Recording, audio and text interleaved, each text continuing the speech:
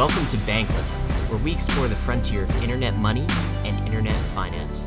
This is how to get started, how to get better, how to front run the opportunity. I'm Ryan Sean Adams. I'm here with David Hoffman, and we're here to help you become more bankless. Hey, David, we're in Corona era now. How are things on your end? Yeah, man, it seems like we're at a huge turning point in where this world is about to go. In times of crisis, in times of volatility, the future becomes obscured, and we're all kind of flying by the seat of our pants. You know, it's taking it one day at a time.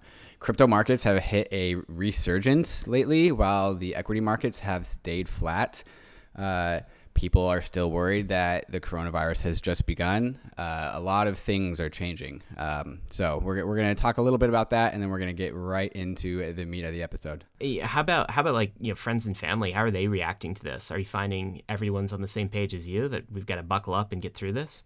I have been sounding the alarm in my social media feeds and with my family. So I'm the one that's taking it the most strict. My mom and my dad, the two boomers, are just finally hunkered down for the first time, thankfully, like 3 days ago. So I'm happy I finally convinced them. Well, absolutely. So we could talk about Corona a little bit more, but we should talk about what the focus of this episode actually is, which is ETH as a triple point asset. So Ether as a triple point asset.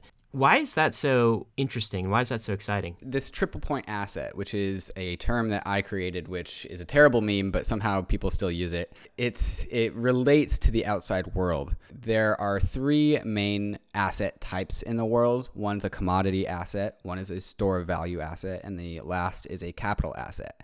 And these are like the three most significant types of assets that you find in the world outside of crypto. And so they correlate to real world things like the bond market, the equities market, and also cash. And so the cool thing about this topic, the cool thing about how these three assets are found all at once inside of Ethereum, inside of Ether, produces new characteristics. The fact that they're all happening so closely together, it makes things really interesting. And we're going to get into that.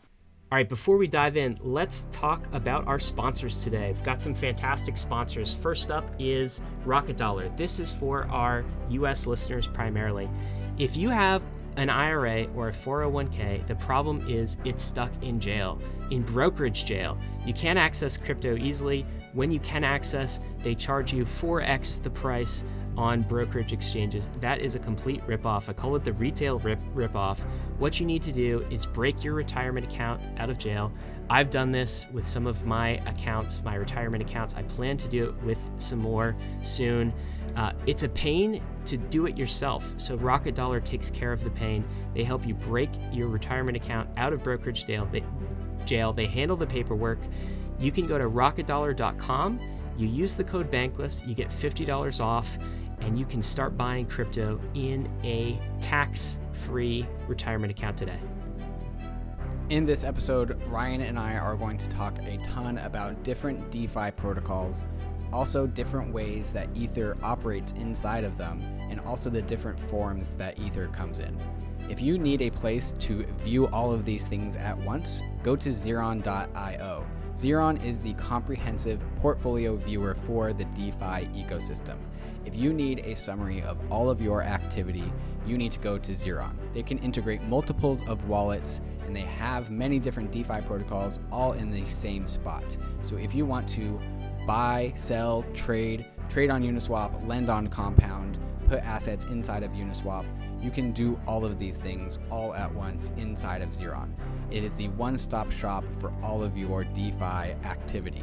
So if you want a summary of where your position is as this coronavirus has moved markets up and down, Zeron is the place for you.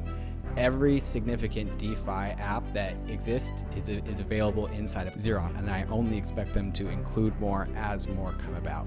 There's really no need to go to anywhere else. You don't need to go to compound.finance to go to Compound. You don't need to go to uniswap.exchange to go to Uniswap. You don't need to go to the Maker CDP page to get your vault under management. You can just go to Zeron.io and access everything in one spot. Switching back to Corona for just a second, then we'll get into the meat of the episode, which is Ether as a triple point asset. A few things that I think I'm expecting to see. Wrote a post about this yesterday on Bankless, like kind of the COVID-19 prep plan. If you're in kind of crypto or if you're in Bankless, I expect these 4 things to happen. First, I think things are going to get worse for a little bit. That's because Western nations primarily have underestimated the virus. We've been slow to social distance ourselves. This morning, I noticed California has just gone on full lockdown. It's like 50 million people. The cases will increase probably exponentially. I think that deaths will increase as well, unfortunately, and things will get worse for a while in the markets as we're all trying to sort that out. And in the process, the second thing that's probably going to happen is that central banks are going to print a whole lot of money. We've already started to see this with fiscal stimulus plans, but then also the Fed going directly to QE, announcing that they are injecting, I think, close to $1 trillion into the economy or into just issuance of money last week. So central banks will need to print their way out of this crisis. That seems to be the approach that they're taking. But the weird thing about it, and this is the third thing, is that in the meanwhile, it seems like people are going to still want dollars. The first stage of a crisis like this is usually a liquidity crisis. That's what we're seeing. We're seeing everyone fly to the most money asset there is, the most liquid asset there is. Dollars are the money that you panic into. It's partially because a lot of debt is denominated in dollars across the world. Oil, in particular, that is generally USD dominated. So when people have debt denominated in dollars and they're panicking and the world's crumbling around them, they want to make sure they can pay their debt.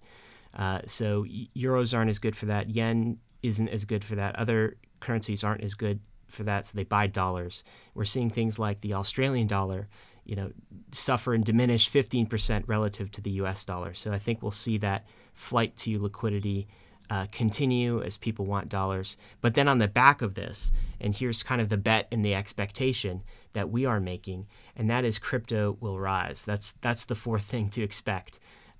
In this world where central bank systems are printing money nonstop, when I just noticed this morning, Venezuela has actually closed their banking system. They're saying it's to stop the spread of the virus. There's probably deeper reasons that they are closing their banking system, but 30 million Venezuelans no longer have access to banks. This is what crypto and the bankless revolution was made for. We're not fully ready now. We've got a ways to go on scaling, on economic bandwidth, but by the end of this decade, I expect crypto will rise. Crypto will fill the void that central banks are leaving and traditional finance is leaving. And the internet for the people, by the people, as you like to say, David, will have its day this decade. So those are a few things to expect. You can read more about it in the Bankless article that we published last week. Interesting times, to say the least, are they not? Absolutely. Anytime the Federal Reserve prints money is just rocket fuel for crypto. Maybe short-term prices don't reflect that. Maybe they do. We don't really know. But we haven't really seen money printing since 2008, where Bitcoin was invented in the first place. And so this second wave of money printing, of quantitative easing, of bolstering the economy, of humans controlling what the future of the economy should look like, that's just rocket fuel onto the narrative of crypto. So the idea is that we're about to see a bunch of new entrants into the crypto markets because of this same narrative. Like the Fed printing money isn't just a narrative for crypto people. It's a narrative for the world economy at large. And so the crypto is here to serve that need of being a asset that cannot be printed. I totally think so too. I mean, this decade belongs to crypto. 2020s belong to crypto. And, this is the crisis to kind of kick that off. All right, well, let's dig into it. This is a super important subject, Ether as a triple point asset. So when we talk about triple point, David, and the three asset types, maybe we should take a minute to go over the three types of assets. And this doesn't just apply to crypto, right? This is any asset. What are the three types of assets? Yeah, so the three types of assets are a capital asset, a commodity asset, and a store of value asset. And where we get the term triple point is from the term that you get when you combine a substance and the right pressure and temperature so that all three phases of matter are happening at the same time. So you can go look this up on YouTube, type in triple point of water on YouTube, and you can see water being ice, liquid, and gas all at the same time. It's just because of the right parameters that this intersection of these three phases emerges. It's actually a pretty cool experiment. And so the triple point asset is an idea that the ether can be all of these three asset types at once. And so again, a capital asset, a commodity asset, a store of value asset. Now, a capital asset is an asset that produces capital. It's something that produces dividends. It produces cash for you. So like if you are renting out your apartment or your house, you get rental payments, and that's cash. If you have your money in a T-bill, in a bond, it produces cash for you over time. Companies, stocks, these are capital assets. The main purpose of a company is to generate revenue and generate cash flow, and that is supposed to be returned to the owners of the company in cash in some way or another. The next asset, commodities, I call these one-time use assets. These are generally things that are valuable because when you use them, you can take something into something better. So like wheat is a asset. You can only use it once, but you can turn wheat into bread, and people need to eat bread. Or you can take oil and you can put it in your car and you can move yourself from one place to another, and that's good for you. And so yeah, one-time use assets. The big analogy that we're going to get into later is energy. Energy is the biggest commodity asset there is. It allows us to take things and produce better things with it. And we all need the energy to do that. And then the last one is store of value. That's stuff like gold, that's stuff like cash, like the dollar, things that are inherently scarce. They don't do very much. They're not meant to be useful necessarily, but they are meant to be scarce and be exchangeable for other things at a moment's notice.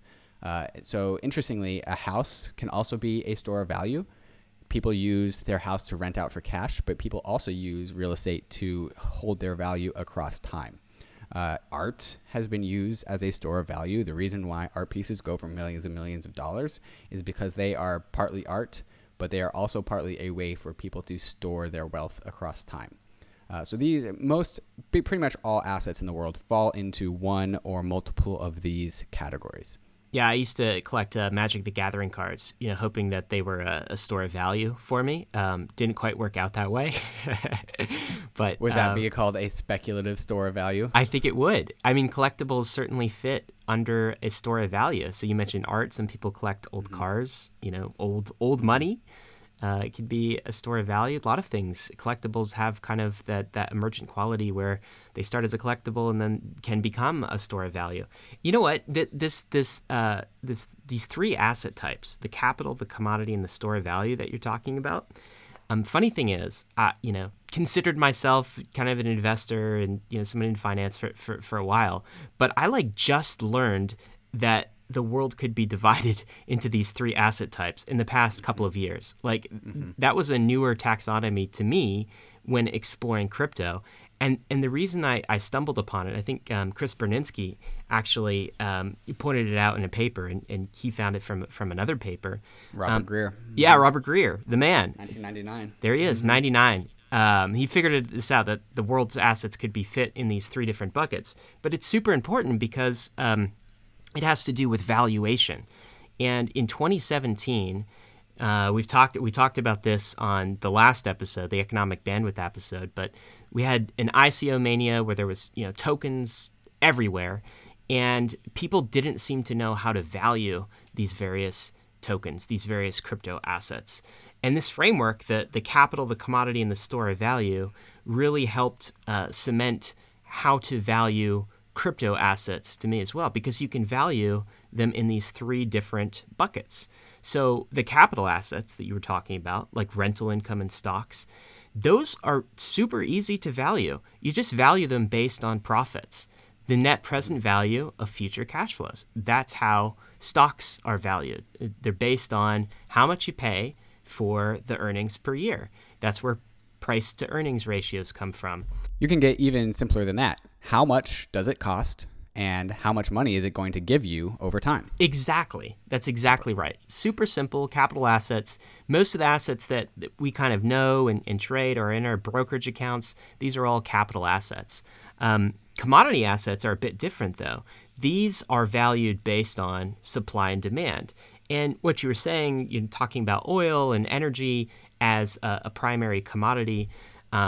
It's really based on what you can produce on the other side of that commodity. So if I can produce, some sort of asset based on oil, then oil is going to be valuable to me to a certain extent. And if everybody else is buying oil as well, that increases the demand for oil. And since there's only a scarce supply of above ground and below ground oil, that increases the value of oil. So it's really just supply and demand dynamics, right?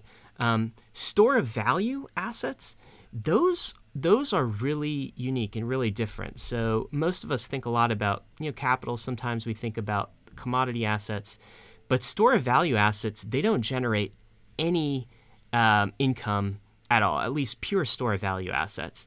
They're just used as money. So dollars are a great example of a store of value asset. You're not earning anything on your dollar. You're not getting any interest or income unless it's in a savings account.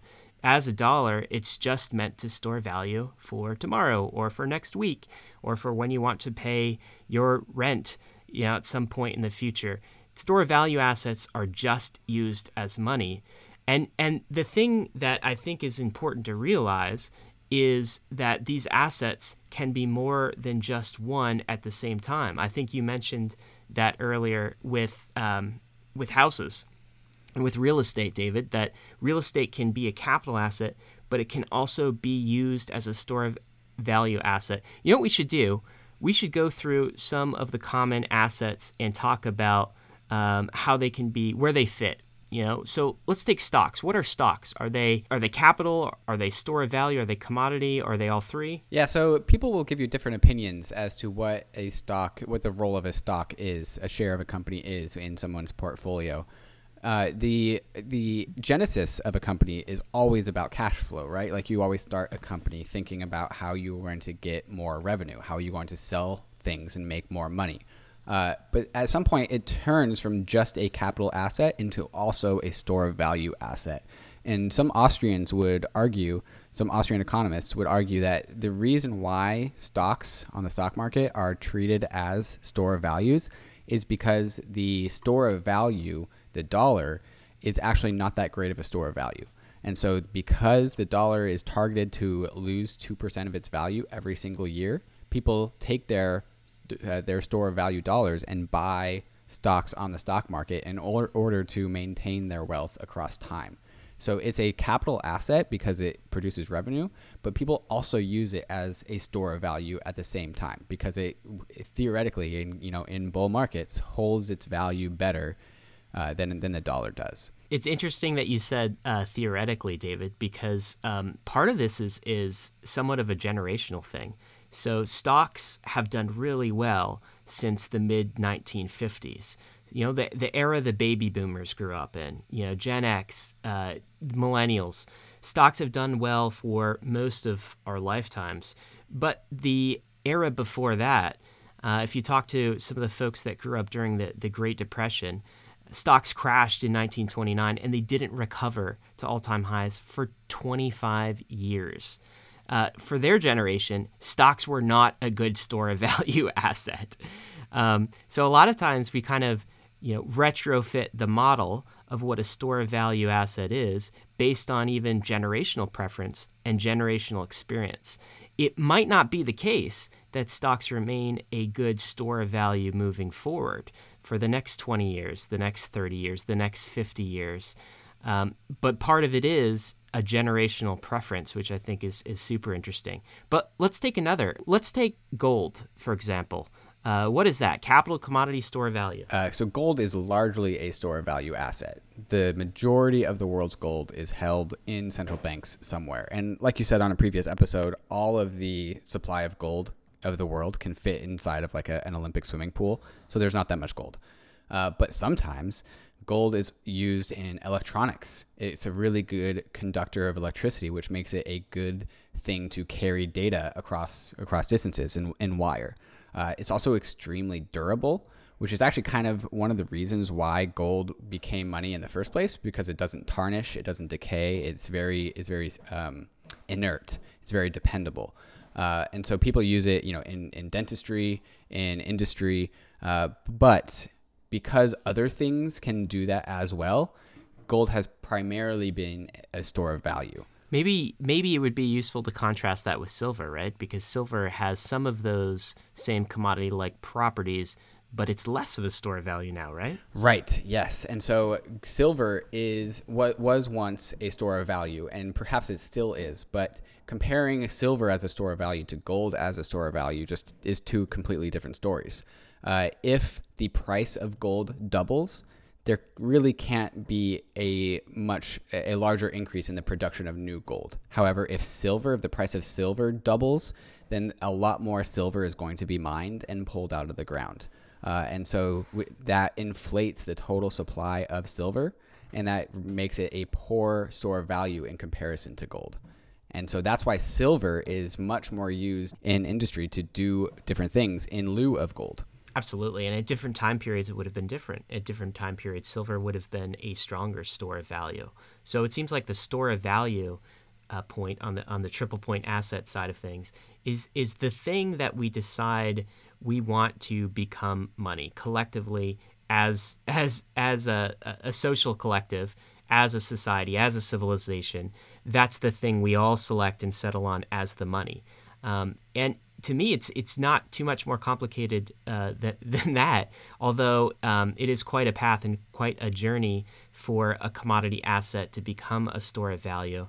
Can take decades. Maybe we should talk about crypto. So how do the various crypto assets fit inside of those three different asset classes? How about Bitcoin? Yeah, Bitcoin as an asset that cannot be minted or printed when the price goes up is one of the big bull cases for why Bitcoin is such a good store of value. If the Bitcoin price goes 100x, there still isn't more Bitcoin that is being minted. There's still just 21 million. And that's a feature that Bitcoin has even above gold. And so Bitcoin is held as the premier store of value simply because of this rule. This is why Bitcoiners love it so much. This is why there is an absolute restriction on changing the monetary supply of Bitcoin. That is its big role. But different people have different opinions as to whether Bitcoin is just a store of value or also something else. Ryan, what's your opinion? So my opinion is that Bitcoin is a store of value, absolutely, but it's also a commodity.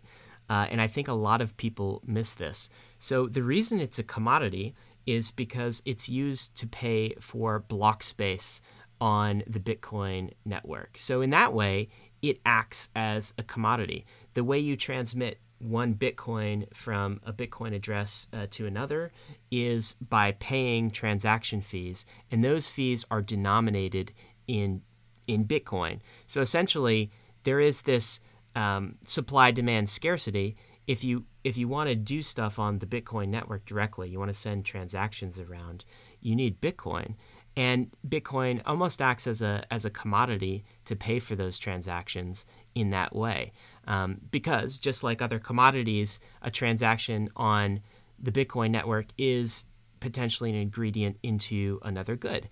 There was a time, for instance, when, and still is, where USDT was kind of pegged or was kind of based on the Bitcoin network. And USDT, through a protocol called Omni, actually had to pay fees in Bitcoin. So it used Bitcoin as a commodity in that way. So I think it straddles both of those sides, both commodity and store of value, though others have different opinions. But what about some of these DeFi protocols, David, like a Maker? Yeah, MKR, Maker, is really interesting. It's one of my first fascinations in crypto, and so talking about it as an asset class is really interesting to me. So MKR is the asset that appreciates in value the more DAI there is out there. And DAI is a stablecoin pegged to the dollar. And these DAIs come into existence when somebody puts in another asset, not MKR, but so an asset like Ether into a kind of a vault, an account. And they are able to mint DAI based off of their collateral in that account. Now, that DAI that they have minted is a loan. It's a loan from the Maker protocol, and there is a fee for having an outstanding loan, and that fee goes to burning MKR. Now, this is like a business. This is like an internet bank. This is like an internet protocol bank where it allows you to mint money based off of your assets and then repay it at a higher price later or a larger amount of money later. And that's the business of MKR. It's a revenue generating business. It generates fees. So that makes MKR a capital asset. However, I would also call MKR a store of value because there isn't much upside in DAI. DAI is meant to be stable. In fact, there's supposed to be zero upside in DAI. It's designed to be flat. It's designed to not have upside potential and just to be a thing that other things reference for stability, for price. Which means that upside potential gets pushed into MKR. And so to the degree that you do not want to store your value in DAI because there's no upside potential, there is upside potential in MKR. And so the MKR system is always burning MKR from the fees generated by the protocol. And so in theory, in good days, if this whole business works out, at the start, there is 1 million MKR, and then the fees start burning MKR. And so it's designed to be a deflationary asset. So the bull case for MKR is that there's 1 million MKR, you buy a handful of them, and then in 50 years, there's only 500,000 MKR. And the total percentage of the supply that you own has doubled. This is like Bitcoin if the 21 million was actually getting smaller over time. And so you were incentivized to buy and hold it early and wait for your share of the network to increase. Totally. And in what you're saying, it seems to me like MKR is almost in some ways like a stock. So it does throw off revenue. Now, unlike a stock, which distributes those profits and that revenue to shareholders, it actually uses its profits to burn MKR, and that makes MKR a deflationary asset. And in some ways, like a stock it's a store of value, but it's not quite like a money store of value, if you will. You know, something like DAI, for instance, or USDC, that would be more like the dollar, a pure store of value that you're going to store your money in from week to week. You might not want to store money in something like USDC or DAI for decades for the reasons we talked about. The dollar is constantly being inflated and losing value over time, but certainly a good short-term store of value. There are other assets too. One that I think is interesting in crypto, or one category, are these other assets that are kind of base chain assets. So the Ethereum killers fall into this category. Also assets like Atoms from Cosmos. So Cosmos is a blockchain network. It has a base asset called Atoms. These Atoms act as a capital asset in the same way that kind of Maker does, in that if you have these assets, it entitles you to a right of future cash flows, future transaction fees of the network. But it's a bad store of value asset because it's constantly being inflated over time, and it's not being used as a money today in the same way that Bitcoin is or Ether is. And I think that is the flaw with a lot of these Ethereum killers. We talked about this a little bit in the economic bandwidth episode, is that they're focused on getting trustless, or some of them anyway, are focused on getting high trustless transactions per second, but they're not focused on getting a value accrual mechanism, particularly a monetary value accrual mechanism on their base asset. They're not focused on making their base asset become a money. And unless they do that, they won't have the economic bandwidth to grow an entire open financial system on top of. Okay, so we talked about it. We talked about a lot of the assets in the traditional finance. We talked about some assets in crypto, but we left one out. What about Ether? So Ether's the triple point asset. How is it a triple point asset, David? Yeah, this is why I get so excited about Ether. This is what gives me chills. So Ether, to my knowledge, is the first asset to ever encompass all three asset types all at once. So it's a store of value asset. There is a restricted supply of them. No one can print any more or less. The supply of them is determined by the protocol. The increase of Ether price does not meaningfully change the issuance of Ether. It is used as a store of value. And people take their Ether and they put them inside of DeFi applications and they deposit them into open finance because of the value that they have as collateral. And that's why you see Ether as collateral across Ethereum. It is the store of value of Ethereum. It is the thing that backs DAI. It is the collateral inside of Uniswap trading pairs. It is the collateral inside of Compound. Collateral. That is the M0. It is the store of value for Ethereum. It also is a capital asset, or it will be in proof of stake Ethereum. You will be able to stake your ETH inside of the protocol, provide your services to the network of validating transactions, and you will receive Ether as payments for that service. That's kind of like the dollar inside the bond market, right? Inside a treasury bill. You put your asset inside of the protocol, and over time, you are receiving dividends for that service, for that staking. And so Ether is also a capital asset. It returns you more Ether across time. And lastly, it's also a commodity. And this was like the first meme of Ether when Ethereum was getting really off the ground. Ether is gas. Ether is gas for Ethereum, which is true. It is. It is one part of Ether's role for Ethereum. If you need to pay the fee to get your transaction included into the Ethereum blockchain, you need to pay for that, and you pay for that with Ether. So Ether is like the oil. It's the energy of the Ethereum ecosystem. When you pay Ether to a miner, you are making his computer heat up and consume electricity to include your transaction in the blockchain. So you are paying your Ether for electricity for the inclusion of your transaction into the blockchain. So it's also a commodity. It's also energy at the same time. And it's doing these things all at once. In one single transaction, Ether can represent all three of these asset types, which is why Ethereum is so cool, which is why Ether is so powerful. And so in one fell swoop, Ether has checked all the boxes for all three asset types, which I can't find any other asset that does this. And that's why I get so excited. It is pretty interesting, for sure. I mean, so it checks all the boxes, right? It's a store of value like gold. It's a commodity like oil. It's a capital asset like a stock, or at least it will be when staking goes live this year. There doesn't seem to be much like it in the legacy world. Maybe the closest comparison we could make to what this Ethereum thing actually is and what Ether, the asset, actually is the comparison of a nation state. Ethereum is like a digital nation state.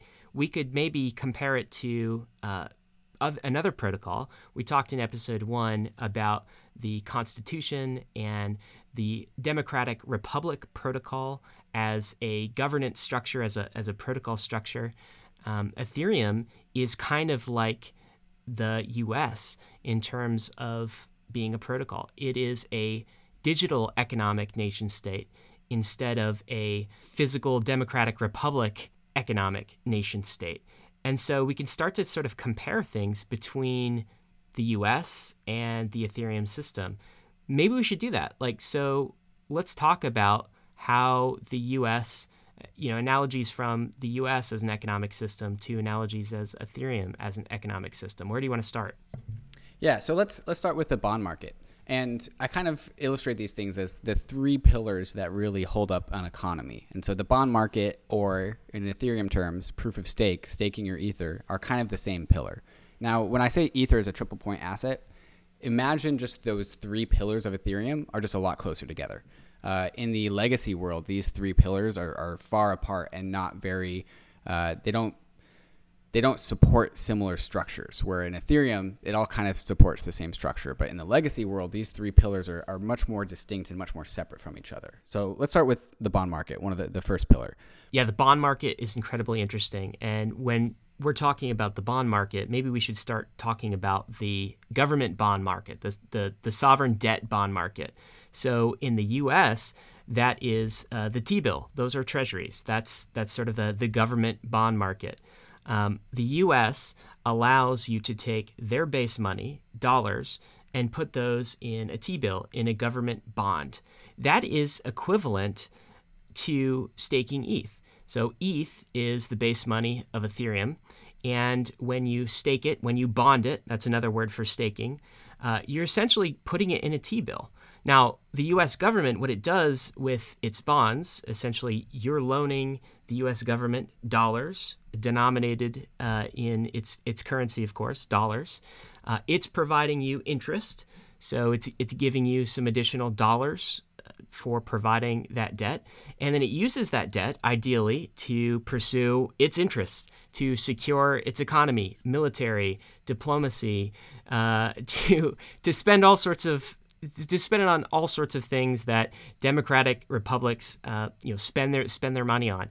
In ETH, that staked Ethereum also goes towards securing the network. It provides economic security. We talked a bit about that in episode 2 and episode 3 on economic bandwidth. So it's similar in that way. The U.S. and Ethereum are also similar in that they have this base money, of course. We talked about how that base money can be bonded. In the US, that base money is US dollars. In Ethereum, it is Ether. Both of these things have been somewhat called into existence by the protocol.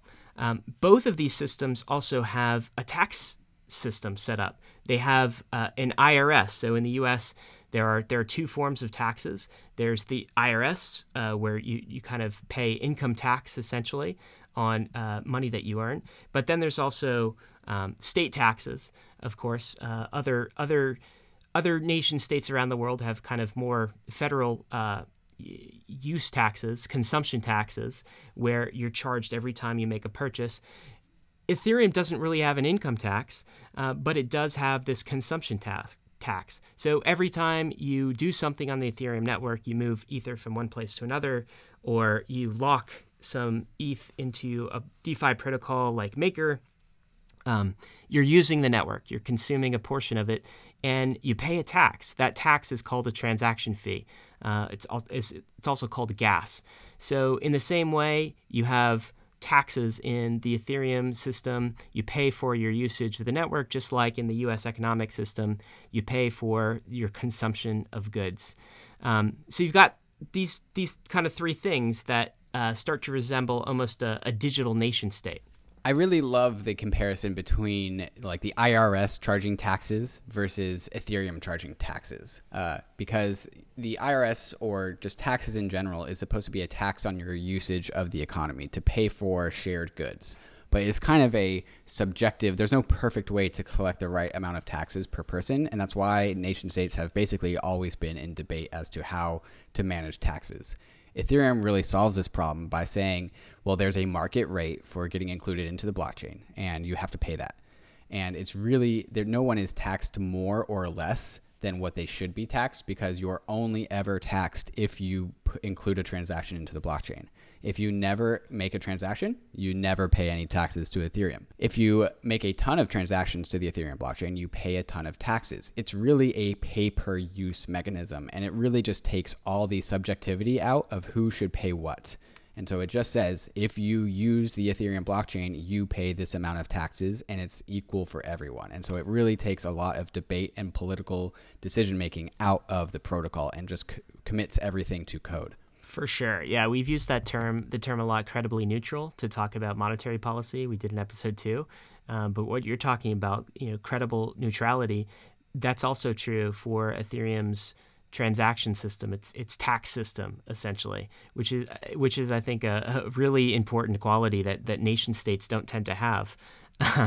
They kind of bend bend the tax rules in the interests of lobbyists and whomever is in power and whomever asks the hardest and makes maybe donates the greatest amount to their political campaigns.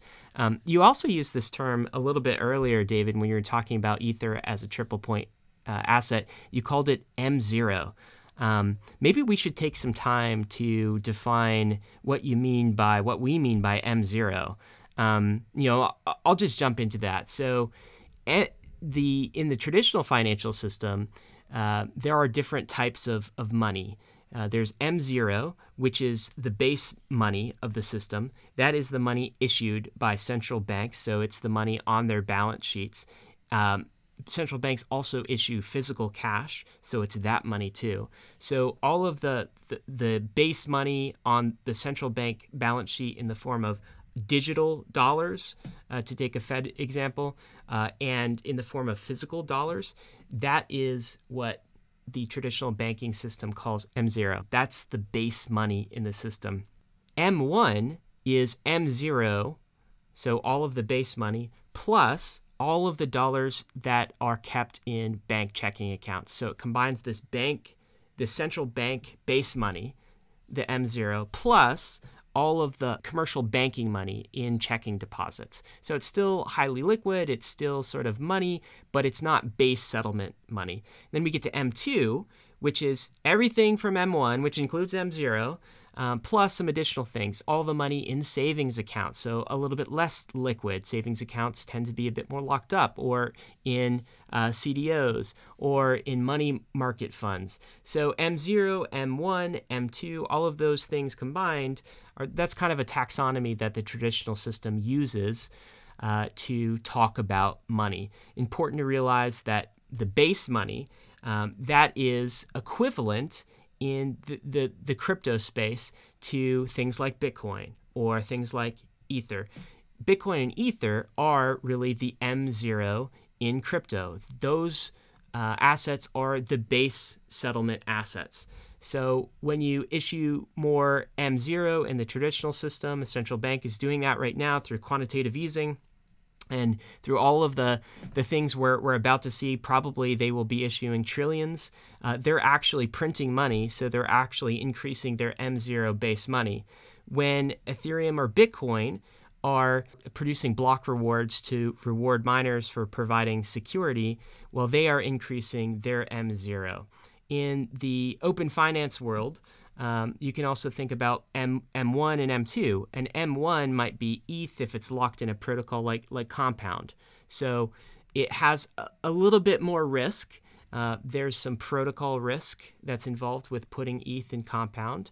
So it's not quite the base settlement ETH as an M0 might be. It's M1. Or DAI is a good example probably of an M1. It has to settle to ETH. If DAI has a global settlement, it basically becomes a redemption coupon for some ETH. So it settles in Ether, but it is in this other layer. It is in the M1 layer. We could talk about M2 as a layer as well. But it's important to note, I think, that this traditional scheme of the base money and these other monies that have additional risk but still provide liquidity, that's kind of the monetary fuel for these systems. But the base money itself, that is probably the most important money of all, because everything settles back to the base money, and the issuance of the base money is something to pay close attention to. As we've talked about often, the issuance in a central bank money system is arbitrary. In 2008, for example, the Fed printed 40% in 1 year, right? Bitcoin and Ether, they print 3.5% for Bitcoin. It's dropping down to 1% range, 1.5%. Ether prints 4.5%. But you could see exactly how much these systems are printing. With the fiat money system, it's really up to the central bankers, and they're under pressure, political pressure, to print more and more depending on the circumstances and what's happening. A lot of comparisons, a lot of similarities between a nation state and the Ethereum system and the crypto system. So the M1, M0, how does that fit into our triple point asset idea? What pillar is that relevant to? It's all relevant to that store of value pillar. So again, the store of value pillar, you could also call that the money pillar.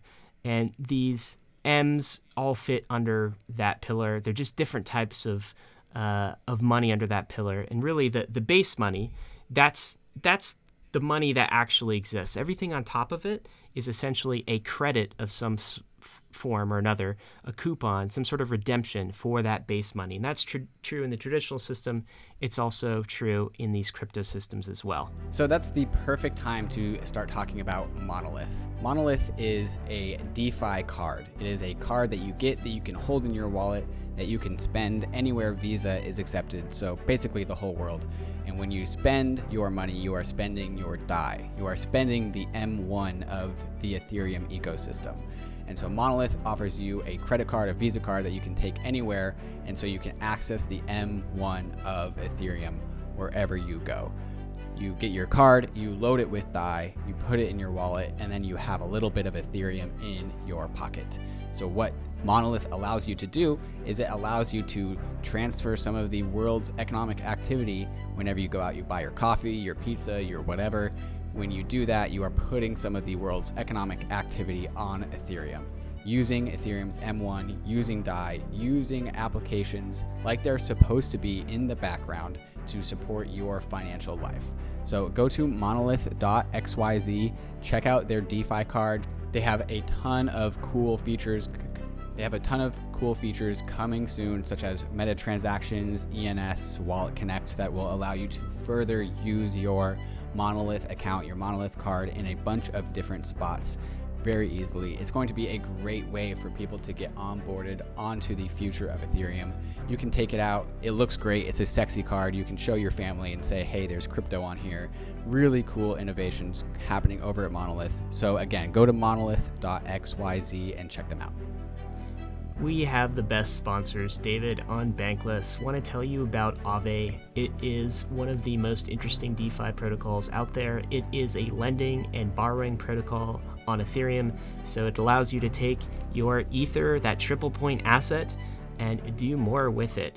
It allows you to create DAI out of it. You can create DAI out of it, and then you could lend it to Aave. It will magically transform your DAI into something called a DAI, which is DAI except earning interest. It's a little bit like a savings account in the traditional world. You can also borrow from it. So you could take some of the M0 ETH that you have, and you can put it in the protocol and create a fixed rate loan on top of that rather than selling your precious ETH. Developers, you have to check out their Flash Loan protocol. They've just integrated that into DeFi Saver. So with DeFi Saver, you can use the Aave protocol and actually swap out some of your Maker loans collateral on the fly. Incredibly powerful stuff. Go take out a loan if you're interested, or go use the lending protocol from Aave at aave.com. That's AAVE.com. All right, David. So we talked about a lot of the pillars in the nation state, Ethereum versus the United States. Let's take the last one. What's the third one? The last pillar is the whole rest of the economy. So the U.S. economic system is nothing without, all the jobs, businesses, companies that people go to on their day-to-day basis. So when you get in your car and you drive to work, you are using energy in your car. You park it in the garage, you take the elevator up, that consumes electricity. You power on your computer, you are sending messages on your phone to everyone, from everyone. Everyone is passing things along, and it's all taking energy to do this. And so it's really the energy of the system that is really what allows the U.S. economy to really come into fruition. Everything runs on top of energy. And that's like the last pillar of the Ethereum ecosystem, is the energy. The energy of the Ethereum system is, of course, Ether, right? It's Ether when it gets converted into gas to pay for transaction fees. But it's also something more. It's also the block space of the Ethereum economy. It's the capacity of the movement of goods in 1 unit time. And that capacity is how much energy Ethereum has at its disposal. And so think of the block space of Ethereum as the highway that people drive to work on, if there was only one highway. The plans to expand Ethereum in ETH 2.0, that's like taking that highway and creating 64 more lanes, right? Absolutely. Yeah, it's allowing us to be more energy efficient as an economy. The more highway, the more lanes that we can produce, the more the same amount of energy can allow us to go further. And so, any sort of activity in the world takes energy. And it's the same is true on Ethereum. If you want to do anything, you need to pay Ether to pay for the block space. Now, that's why there has been so much emphasis on scale when it comes to Ethereum. How much more lanes of highway can we produce? How many more lanes of highway can we get into the protocol? And how efficiently can we make those cars on that highway? How can we do the same activities using less energy, using less gas? And so it's really a function of how efficient the whole system is, because the more efficient the system is, the more economic activity we can fit inside the protocol. More cars on the highway, baby. And so if Ethereum is trying to be the world's economic system, it's going to need a few more lanes. It's going to need more efficient cars. And that's what the growth of Ethereum and the usage of Ether as energy is all about. Okay, so we've got a digital nation state versus a traditional state nation state. What if you want upside on this digital nation state? So if I want upside, if I want to invest in the American economy, I kind of know what I have to do, right? It's a basket of a few things. Mostly, it's a basket of the S&P 500 stocks, U.S. stocks, maybe some corporate bonds sprinkled in there. 80% of my portfolio is going to be that. 20% of my portfolio might be things like US dollars or treasuries, but I don't want to keep very much in US dollars because anything I keep in US dollars is just going to get inflated away. How does that work in the Ethereum economy? So what if I want upside on the Ethereum digital nation state? What do I do? And this goes back to when I said that the pillars of Ethereum are a lot closer together than their real world correlates. The three pillars of Ethereum are stitched together better. And this is why if you want exposure to the growth of the US economy, you don't buy dollars, you buy equities. You buy probably the S&P ETF. But if you want exposure to the growth of Ethereum, the equivalent S&P ETF is basically Ether. It's mostly Ether. If you want exposure to generalized health and growth of Ethereum, you buy Ether. Yeah, absolutely. So a basket, if you're going to invest in the Ethereum economy, right, it makes sense to have the base layer money. It doesn't make sense to have the base layer money in the U.S. economy, or at least very much of it. But it does make sense to have the base layer money in the Ethereum economy because it's a different type of money. It's issued by algorithm, not by central bankers. So it's decreasing to 1% issuance per year.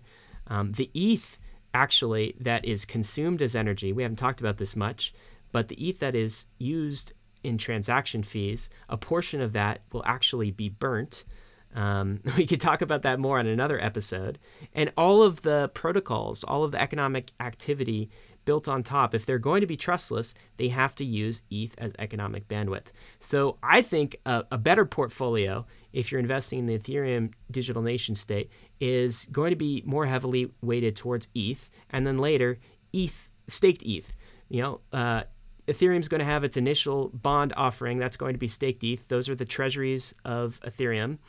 Makes sense to have a decent portion of your assets in those two classes as upside. Maybe the rest you put in DeFi protocols or something. To me, that is a better portfolio to gain exposure to this digital nation state. You know what? One last thing I think we should clarify a bit more. I think you hinted at it, but we've been talking about Ethereum and Ether in particular as a triple point asset, as being a store of value. We made that case. We talked about that, a capital asset when it's staked, but then also a commodity. I do want to say this explicitly because Ether itself is actually not the commodity, right? So there's some subtlety here that now that we've gone through the entire triple point asset case, we could talk about the subtlety because I think listeners will understand it more. Ether is not the commodity. It is the money that's used and enforced by the protocol to pay for the commodity. The commodity itself, as you've said in this podcast, the commodity itself is block space. So that is the scarce resource. Commodities, how, the amount of transactions you can fit in an Ethereum block that is pushed out every 6 seconds or so. Yeah, totally. That block space that comes every 6 seconds in ETH2 and every 12 seconds today, that is the product of Ethereum. That is what Ethereum constantly produces and sells to the world. So that is Ethereum's one responsibility. That's where all of the security of Ethereum goes to protecting. All of the security goes to protecting the value of the block space. And the whole entire point of Ethereum is to produce good block space, block space that people want, block space that is in demand. And it's like pumping oil out of the ground in a way, because one new block is produced every 12 to 6 seconds. And that block space is, there's no more, no less. And, new block space is produced, so there's always more. But for that one particular block, you can't make any more space in that block. And Ether is the asset. Ether is the money that buys that space. And it's the only money that buys that space. Just as the IRS only accepts US dollars for your taxes, Ethereum only accepts ETH for its block space. And that's how, through all of that economic activity that you're talking about, that's how it's bootstrapping itself into moneyness, through demand in its own economy, demand for block space, demand for economic bandwidth. The cool thing about the Ethereum protocol is that, the Ethereum protocol is selling the block space, but it's actually really the validators of Ethereum in Ethereum 2.0. So if you are the person that is staking your Ether in the bond market, you are the one that is receiving the fees from selling that block space. So the revenue from the bond market is partly the revenue from selling the fees, because like I said, the pillars are closer together here. The pillar of ETH being staked to the protocol is really close to the pillar of selling block space as a commodity. And so the purchasers of the block space are paying the people that are staking their Ether to protect that block space. So these pillars are right next to each other. Totally. Full episodes we need to do on staking, David. It takes 32 ETH to stake. I think a lot of folks that are listening will want to become stakers in ETH 2.0, get exposure to that initial bond offering. And as we start to think about wrapping up here, we can also think about some of the tokens that are issued on Ethereum and how those affect the value or not of Ether. So something like USDC, for example, that is a stablecoin issued by Coinbase. It's backed by fiat, so traditional US dollars in a traditional bank account. But when USD is deployed on Ethereum, it increases value to ETH through demand for gas, through gas that in the future is going to be burnt through every transaction, so that decreases issuance. And also, and I think this might be the most important catalyst for value accrual on ETH, is it starts to onboard more people into Ethereum, into creating an Ethereum address and having an Ethereum bank account, if you will. And the people, once they're in the Ethereum bankless money system, they tend to do other bankless things. They tend to buy the bankless reserve asset, which is Ether. That creates additional demand on Ether. DAI is a little bit different. How about DAI? How does that increase the value of Ether? Yeah, so DAI and USDC are both stablecoins. They're both these tokens that are worth $1 on Ethereum. And when you send one of these stablecoins to someone else, you pay a fee that goes to the stakers. And so that increases the value of Ether to a small degree. DAI is different because DAI has a much more direct link to economic bandwidth. And so for every one DAI out there, there's at least $1.50 worth of Ether inside of a Maker vault somewhere. So not only is the economic activity of DAI buying commodity block space, but it's also pulling Ether off of the secondary market and making it be deposited into MakerDAO. So it's actually increasing the value capture of Ether in two different ways. It's pulling Ether off of the secondary market and depositing it into MakerDAO, and it's also paying fees to those that are staking Ether and making it more profitable to stake Ether, which if it's more profitable to stake Ether, then more Ether will be pulled off the secondary market to stake more. And so DAI is really hitting this twice. It's really adding value to Ether in two different ways. It's like some of these tokens have indirect value accrual mechanisms for Ether, and some of them have very direct value accrual mechanisms for Ether, wouldn't you say?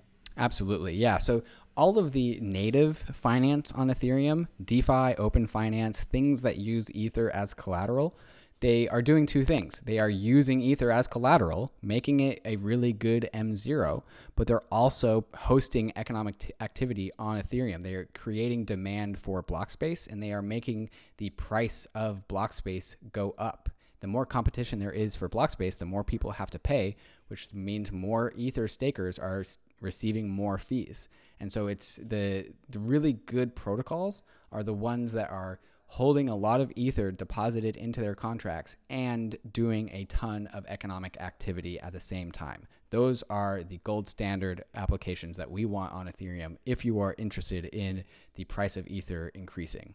Absolutely. And I think, maybe to close this out, the reason we're talking so much about Ether is because it's been consistently underrated by folks. People often talk about the value of the Ethereum economy and all of the value of Ethereum, the network, and all of the developers who are building on it and all of the cool things that they can do.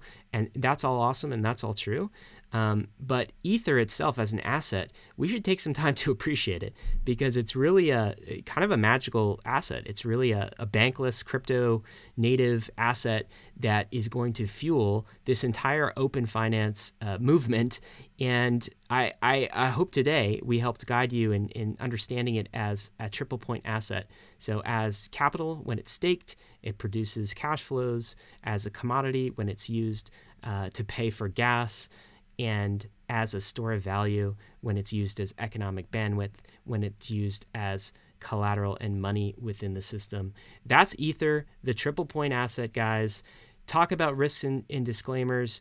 Nothing we've said here is financial advice. We are super excited about assets like Ether, as you know, but buying Ether is super risky. Crypto is risky. DeFi is risky. We're headed out west. This is the frontier. It's not for everybody. There's bandits along the way, so be careful out there, guys. What we want you to do as far as actions today, obviously subscribe to the podcast. If you haven't done that, you've got to do that. We're doing this every week, a new podcast release every Monday. Keep leveling up every Monday. Also, start thinking about Ether that you use as a triple point asset. So when you use it to pay for gas, what are you doing? Well, you're using it as a commodity. When you're using it as collateral for a loan, it's a store of value. And then in the future, we'll do episodes on this. Staking will be part of the equation too. So putting Ether in a bond, in a treasury, that is staking it. Start to think about how you're using ETH in the context of a triple point asset. Also, you've got to go to Bankless and read David's post, one of the best posts I think ever written in the Ethereum space, at least pertaining to the economics of Ether. It's called Ether, a New Model for Money. Look up that post on Bankless. He also has a fantastic video. I think it's a 20-minute video that was recorded at an Ethereal event where he goes through the entire case for Ether as a new model for money. You've got to check it out. Guys, we are super excited to have you on this journey. This has been Bankless. Thanks for joining us.